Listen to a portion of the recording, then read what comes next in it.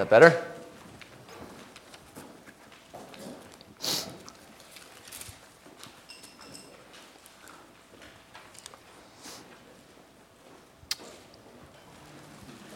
So if I asked you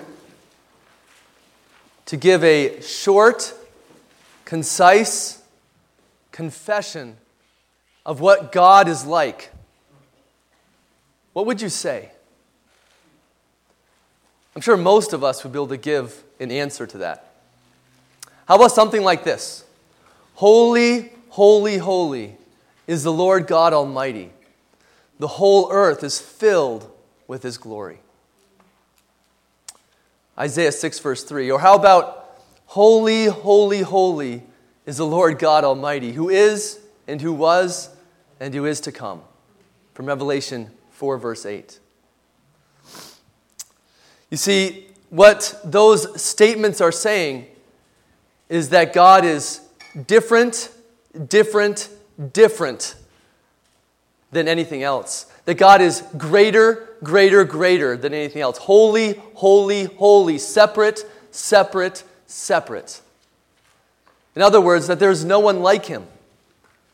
That God is in a category all to Himself. This also means that you can't really describe God by comparing Him to anything that we know. You see, God is the only one who is outside of creation. And so there is no way you could possibly describe Him by comparing Him to what we know. Because He is holy, holy, holy. He is the other. And He is the only truly supreme God. Now, did you know that idolatry is the exact opposite of that confession? Idolatry is the exact opposite of the true confession of who God is. Idolatry is to turn away from the true God and to erect something in His place.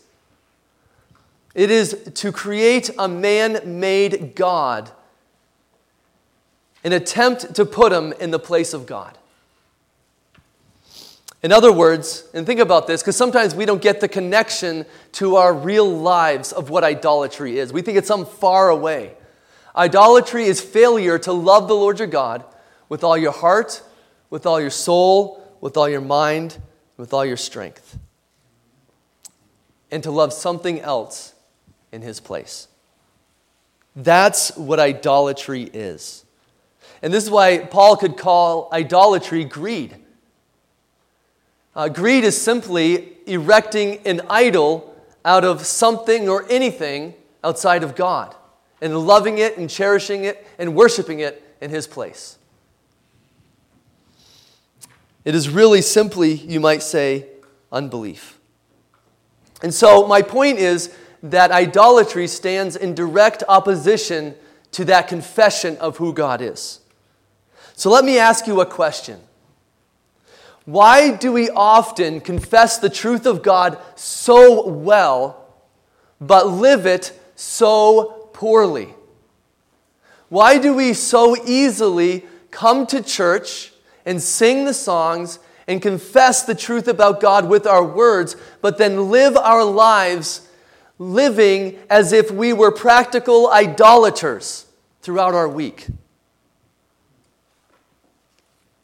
Why do we confess the truth about God with our lips and erect idols in our hearts and in our lives? Why is idolatry so much alive, even in the church today?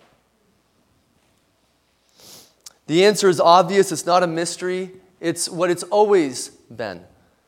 And the reason we struggle with idolatry, even as believers, is because we easily forget God. You might call it spiritual amnesia. We forget our God. And what I mean by forget, because you might wonder, what do you mean by forget? I don't forget who God is. We forget that God is the supreme, glorious treasure in the universe.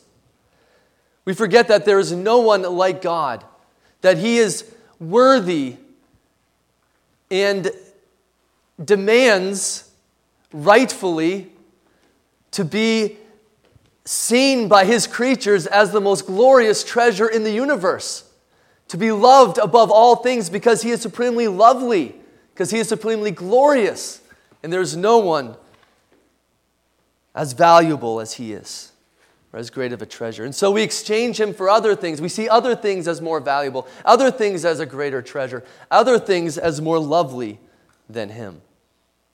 And that's what idolatry is. There's always something at the center of our lives. There's always something we love supremely. There's always something that we treat as God. Our flesh longs for idols. Did you know that? Idols are so easy. We can control them. We can control them to do whatever we want them to do. We can make them whatever we want to make them. They're easy. It requires nothing of us. And the world is working hard to sell them to you. There is a huge market outside. And this has been going on since the Garden of Eden. God's people in Babylon were facing a very similar situation to us. It was very easy for them to forget God. The idols looked very tempting, and the world was eager to sell them. You see, living in a foreign land, there were idols everywhere. They were everywhere. And not only that, but it appeared like the idols were working. I mean, who were the captors here? Who were the ones who were enslaved? And so it would have appeared from everything outward appearance would have said that the God of Israel could not deliver his people. And so they would have been trying to sell their God, their gods that would have been all over the place. And it would have been easy for God's people to forget the true and living God. So what does God do for such people in this situation? What does he do? How does God love us? How does God care for us? Well, what he does is what he does here. He reminds us of who he is. He reminds us that he is for us. He is for his people. And he reminds them of the insanity of idolatry. That's what God does in this passage. He says, I am great. There is no one like me, and I am for my people. And idolatry is utterly insane. And those who practice it are insane as well. God loves his people here first by reminding them of how great God is and that he is for them. And for us who confess God and easily forget, this is for you. This is for you who confess God but easily forget. This is for you and this is for me. We need to be reminded of this. And we see this in verses 6 through 8. Listen to how God identifies himself in verse 6. Thus says the Lord, the King of Israel and his Redeemer, the Lord of hosts. I am the first and I am the last. Besides me there is no God. How does God want to be known? How does he identify himself? Well, first he says, I am your king. I am the King of Israel. Now, we all know that there are many kings of Israel, right? We all know that there are many kings throughout time. But there's only one who is the King of Kings and who is the Lord of Lords. And he rules for the good of his people. God says, I am also your Redeemer. Now we have to remember that we are in a pitiful state. Right? That man is in a hopeless, pitiful condition. That we are enslaved to sin. And we cannot free ourselves. We don't want to free ourselves. And God says, I am your Redeemer. I am the one who purchases you. I'm the one who buys you out of your slavery, out of your pitiful condition. No one else can do that. I am your Redeemer. And I make you my sons and daughters. You are mine. We read that last week. You are mine, or 2 weeks ago. And a picture of this is God redeeming his people from Egypt and God redeeming his people from Babylon. Those are pictures of a greater redemption that God does through Christ Jesus in delivering us finally, once and for all, from our sin. That's the greatest redemption. God says, I am also the Lord of hosts. And you know what that means? That means he's the Lord of armies. And so we know there are many great army leaders throughout time, but there is no one as great as God. God is over them all. And he has showed himself strong many times in behalf of his people.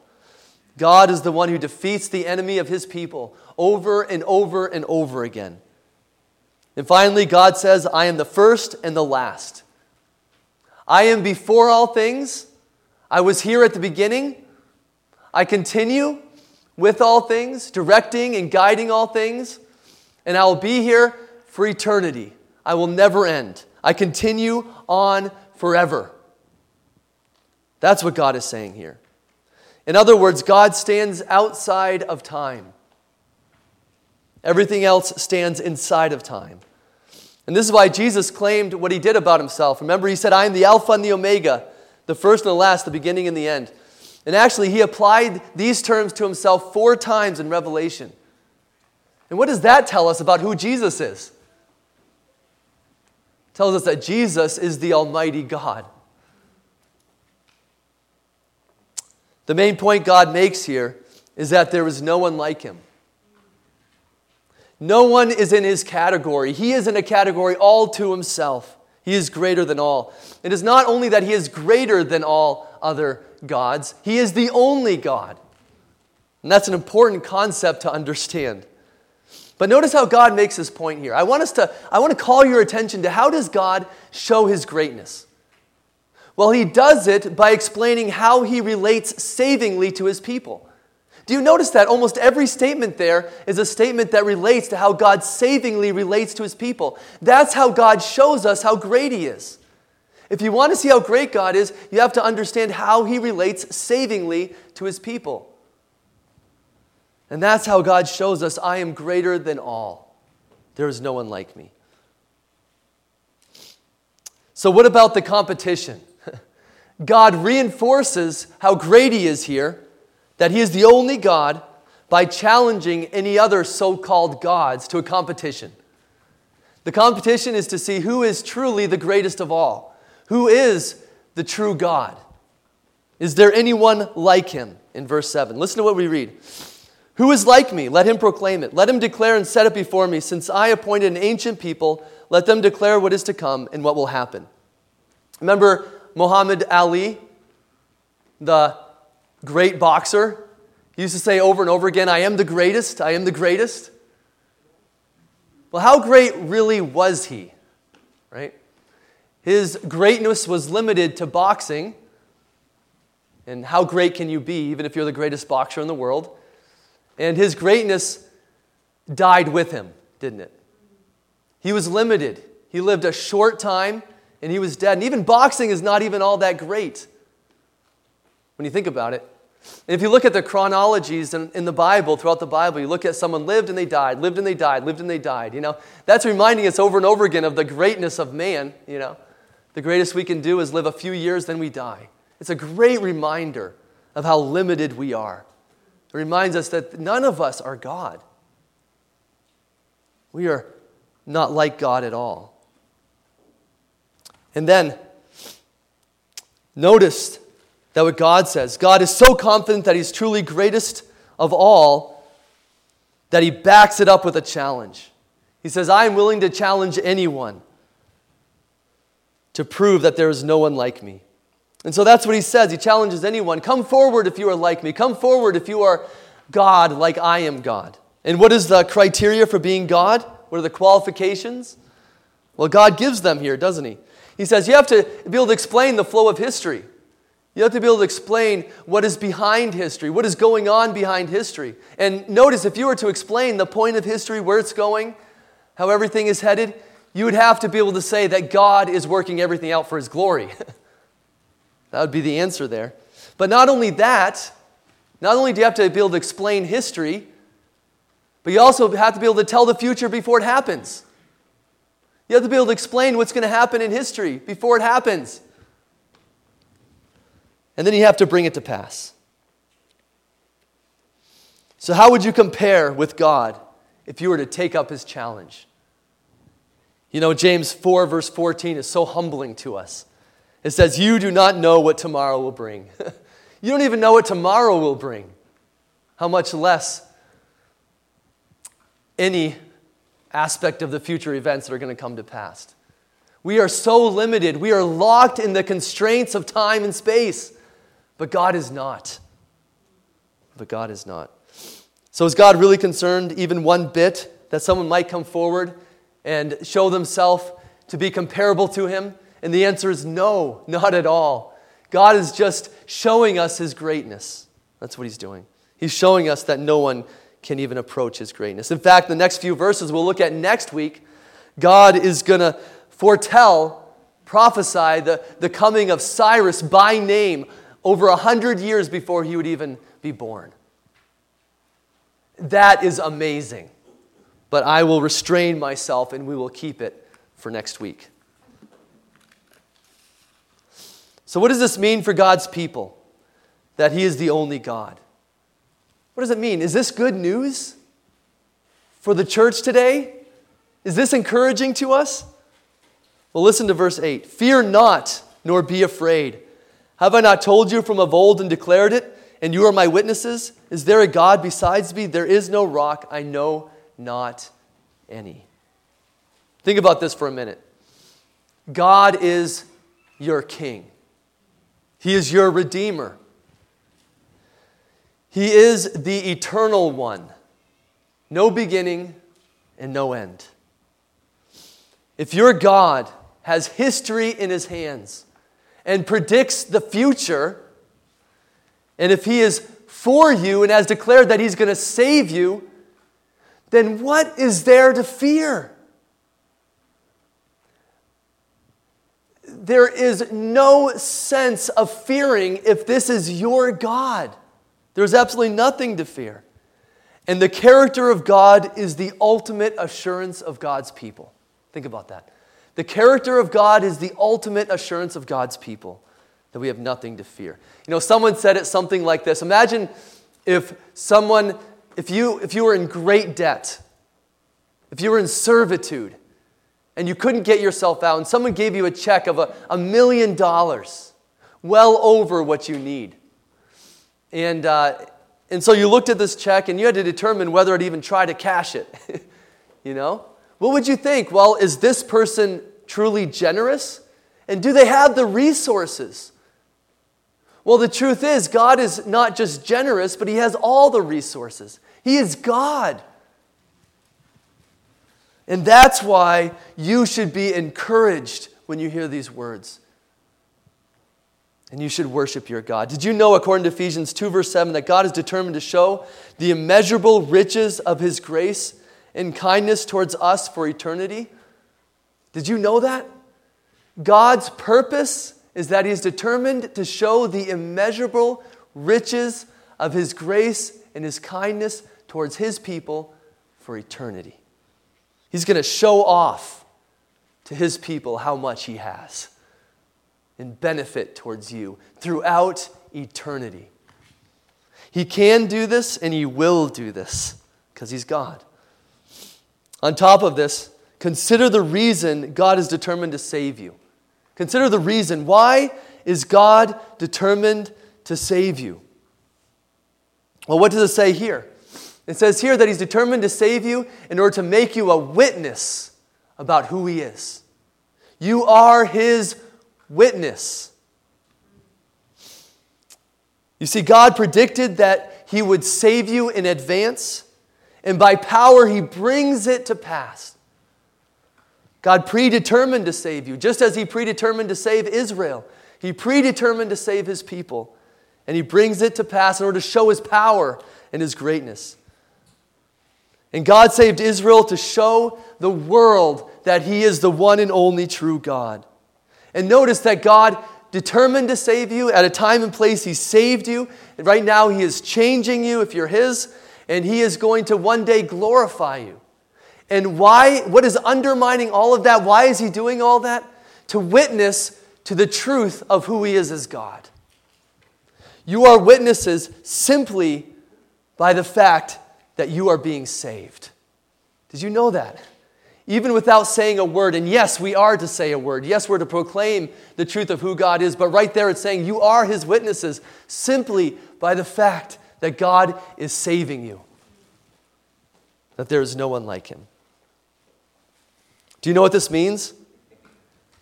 This means that there is so much more at stake in your being saved than your well-being. It means that the degree of your wickedness that God is saving you from is not going to hamper God saving you, but is going to show more the power of God in saving you. God's identity, his great name, his reputation is at stake in saving his people. And God is determined to show the world that there is no one like him, that there is no rock like our God, that he is unmovable, that he is firm, and that he is strong. Is this your God? This is your God, then all fear is illogical. In fact, we should be courageous, fearless witnesses to the truth of who God is. God also loves you by reminding you of the utter absurdity of idolatry. Now, this is comical. I want you to understand this is really a comical way that God puts this forward. He shows us the insanity of idolatry in verses 9 through 20, and I want us to see that in contrast to the rightness or the sanity of worshiping God because of his greatness in verses 6 through 8. And imagine the circus music beginning. This is the greatest show on earth. This is comical. So God gives us his authoritative evaluation of idolatry to show how insane it is in verses 9 through 11. When I collected baseball cards, I thought I was finding something valuable, and turns out I wasted a lot of money as a kid. And they used to have these resources that would tell us, it was the authoritative price checker on the value of baseball cards. And so here is the authoritative source on the value of idolatry in verses 9 through 11. So imagine you have your idol, you're coming before your appraiser. He is God. He's going to evaluate it for you. You've worked a long time on this. You've worked hard on it. And this is what you've come up with. What does God have to say about the value of your idol? Well, God first evaluates the idolater. And he's the idolater himself who makes the idol. And he says, the idolater is nothing. That's what he says. Well, that sounds kind of harsh, doesn't it? How can you say that? How can you say the idolater is nothing? But when you make nothing and claim that it is something, perhaps that is a reflection of you. Then God evaluates the idol. What does he have to say about idols themselves? He says they are of no profit, they're of no value, they are worthless. And so once again, you might say, that's kind of harsh. I mean, the idolater spent a lot of time making his idol. He put a lot of effort into it. He spent a lot of money on it probably. But when the value of an idol is its God-likeness, I guess worthless is appropriate. So is this the final word on idolatry? Is it just neutral? Is it of no benefit? Does it have no value? Well, the answer is no. It actually brings shame to the idolater. It brings condemnation. We know that means judgment. It is not just nothing, worthless. You come out with nothing at the end. It actually shames and brings judgment on the one who worships the idol. It'll bring eternal condemnation on those who exchange God for worthless idols. It'll bring terror and judgment to you. And the question is, why? Why is it this big of a deal? Because if the benefit of idolatry is its ability to save you, it cannot save you. And if the benefit of idolatry is its ability to represent God, then it is a great shame for the idolater.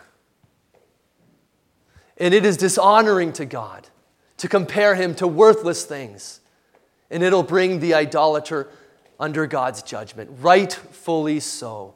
And the greatness of our punishment is determined by the greatness of the one to whom we've sinned against.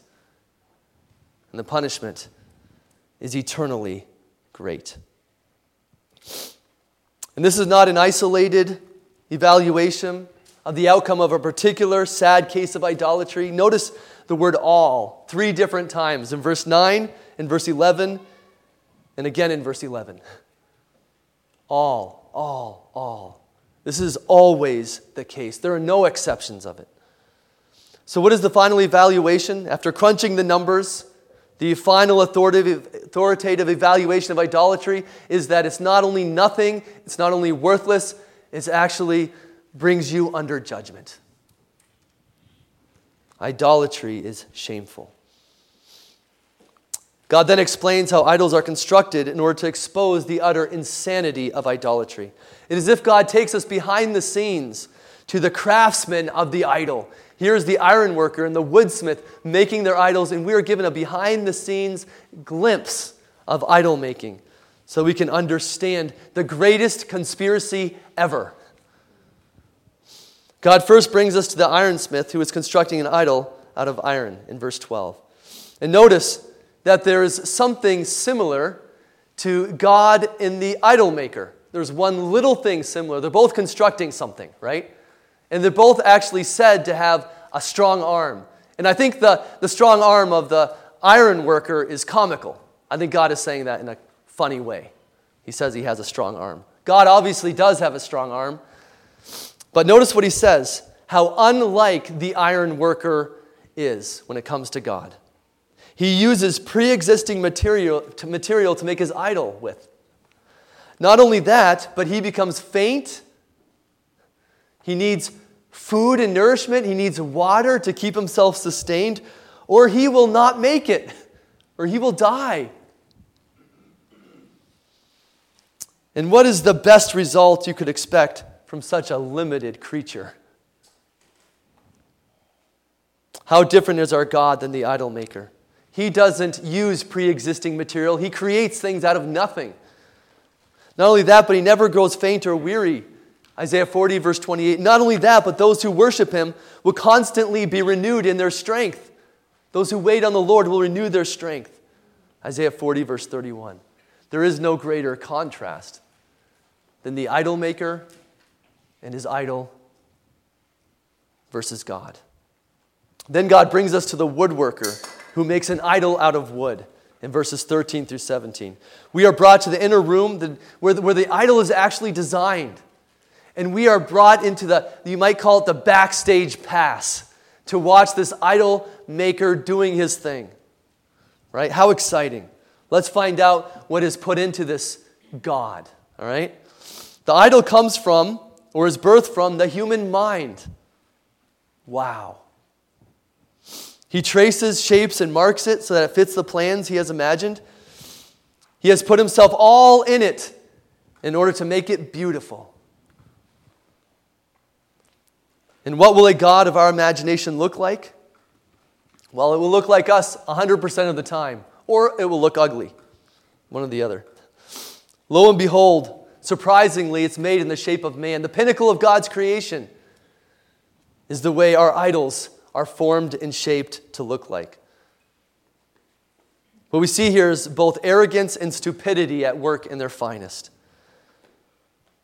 What I think of Dorothy in The Wizard of Oz, when she went to the Emerald City, and she's expecting the emperor there to be something great and amazing, and she finds out that he is a human, just like her. She needed something bigger and greater than her, but it turns out he can do very little to help her. It's not what she was expecting.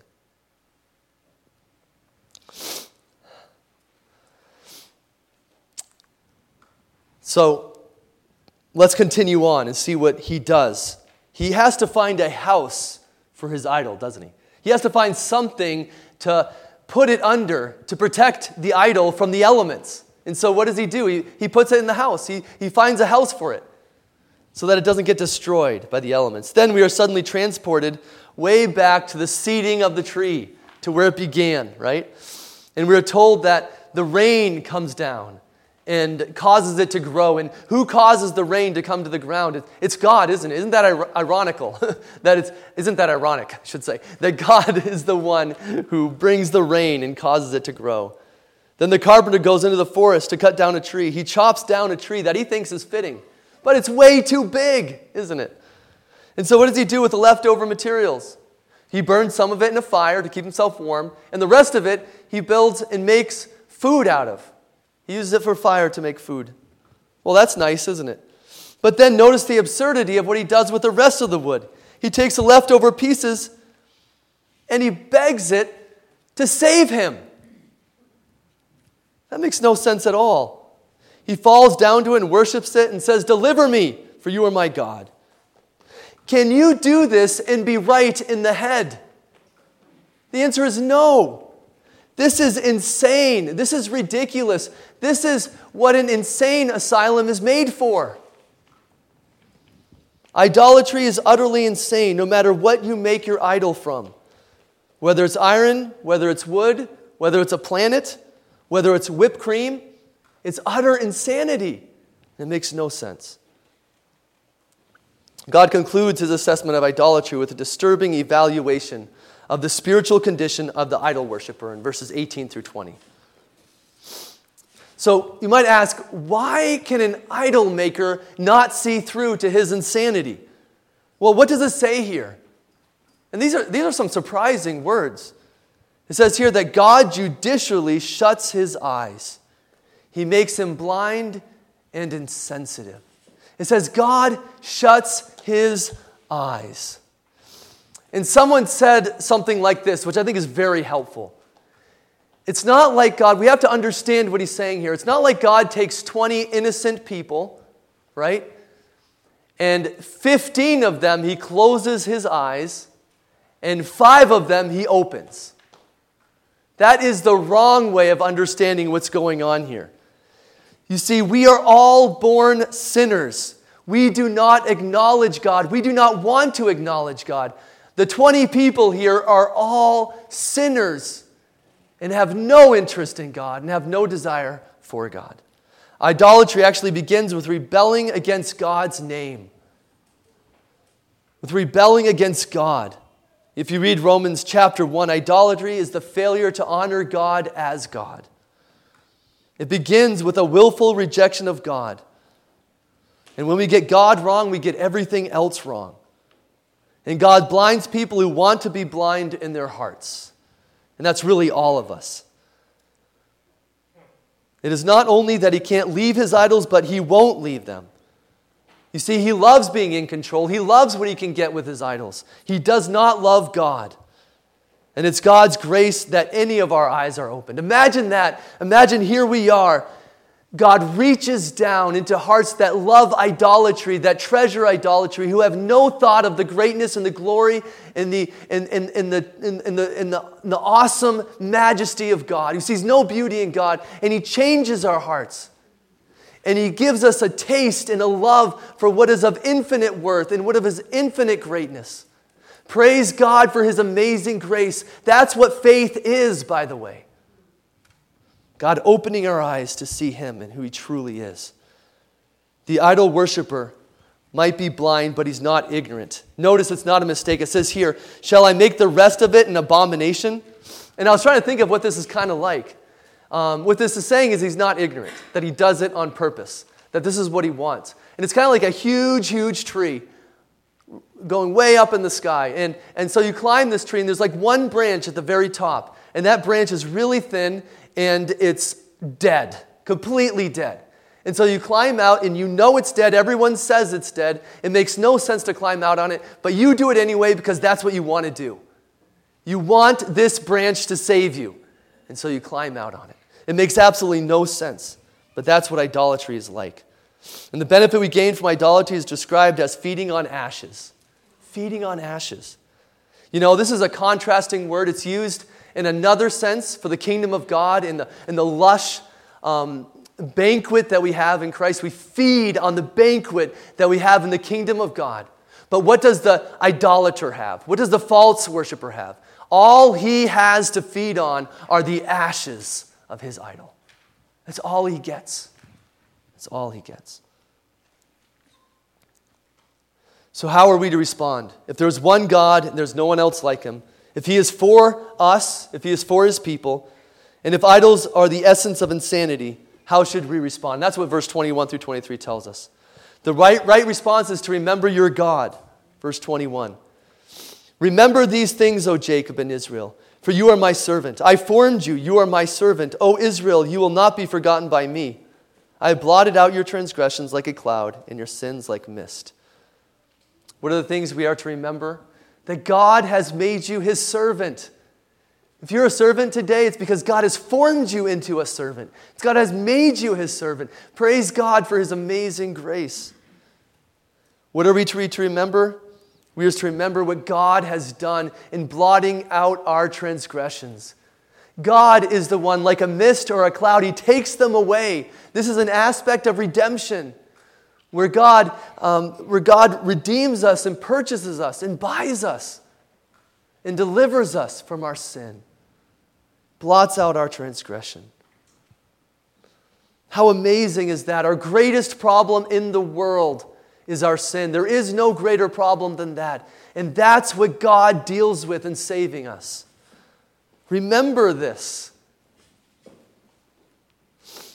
When you, as God's people, remember God, the right response is to return to God. And that's what you will do if you truly remember him. Return to me, for I have redeemed you. And return to me simply means to repent and believe. Repent and believe. Repent is the turning away from your sin. It's the negative aspect of it. Believing is turning towards God. They're the same thing, just different ways of looking at it, right? Repent and believe. Turn towards God. Turn from your idolatry and turn towards God. And it makes no sense to do anything else when we remember who God is. Notice on what basis his people should repent and turn. Notice the basis for repenting and turning is that God has redeemed you. God has purchased you. God has bought you. Therefore, repent and return to God. This means repentance is motivated by God's grace. The grace of God is what provokes us to repentance. We love him because he first loved us. Repent is such a bad word in our day, isn't it? Repentance has become this negative word. I try to tell my kids whenever I can, repentance is a good thing. We want to repent. Daddy needs to repent over and over and over again. The life of faith, the life of faithfulness to God is a life of continual repentance as I'm reminded of my God and I turn away from forgetting him, from replacing him with other things and repent towards God and run towards him and cherish him and love him more. That is a good thing. That's the only path for joy, for true and authentic joy. So the right response to God's redeeming of his people is for creation to sing songs of praise to God. And that's what we see in verse 23. And notice, sing, O heavens, for the Lord has done it. Shout, O depths of the earth. Break forth into singing, O mountains, O forest, and every tree in it. For the Lord has redeemed Jacob, and will be glorified in Israel. What causes the greatest rejoicing ever? What is the one thing out of all the universe, throughout history and throughout time, that can cause the greatest rejoicing to God? There is only one thing that can do that, and that is redemption. That is the one thing that can provoke the greatest praise to God in the history of the universe. And that is God redeeming his people. And notice that all of creation does what it's supposed to do here. This is what it's supposed to do. You know, when you think about it, idolatry makes no sense whatsoever. And it's amazing that the pinnacle of God's creation would be the ones engaging in idolatry. But yet here what we see is all creation responds exactly the way God created them to make.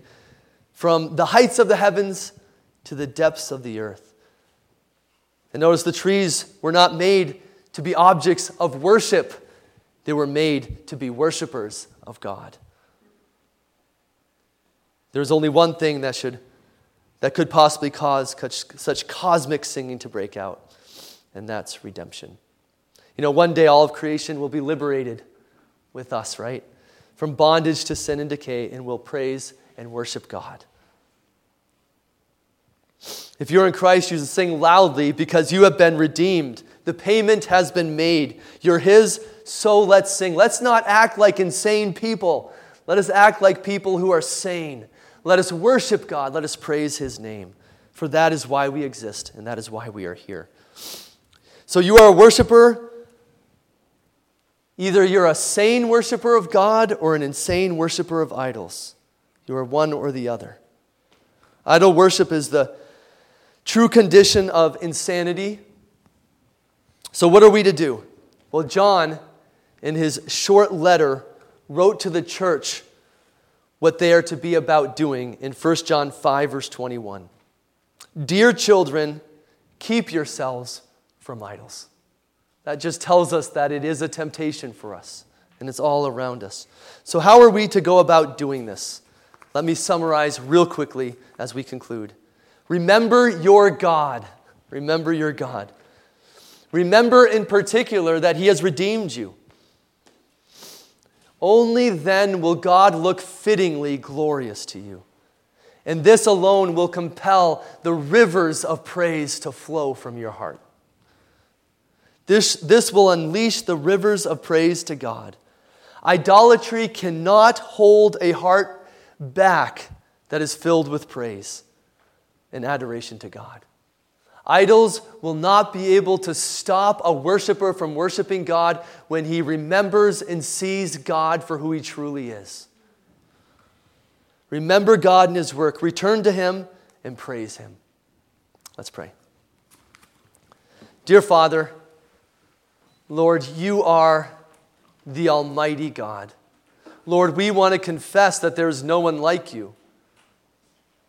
Lord, that You stand outside of creation, that You are holy, holy, holy, and that the whole earth is filled with Your glory. You are the one who is and who was and who is to come. Lord, and what can we say but thank You, God? Thank You that though we were dead in our sins, even though we were following after every idol, even though we were loving everything that is not lovely, that You, by Your grace and Your mercy, have reached down and given us eyes to see You. Lord, I pray that You would forgive us, even this week, Lord, for loving other things in Your place. Lord, we need Your grace and Your mercy. I pray that we would return to You. I pray that we would praise You as You so rightly deserve. I pray that if there are any in here who have been blind, Lord, I pray that You would open their eyes up. I pray that You would bring repentance and salvation to this very room, this very moment. God, may You save us from our insanity. May You deliver us from Your judgment. And may You bring us safely into Your kingdom. And Lord, I thank You that You are a powerful God and mighty to save. Even right now, You can save us, Lord, from judgment to Your kingdom. And Lord, thank You for Your great name. Thank You for dying for us on the cross and for rising from the dead and for giving us life. In Jesus' name, amen.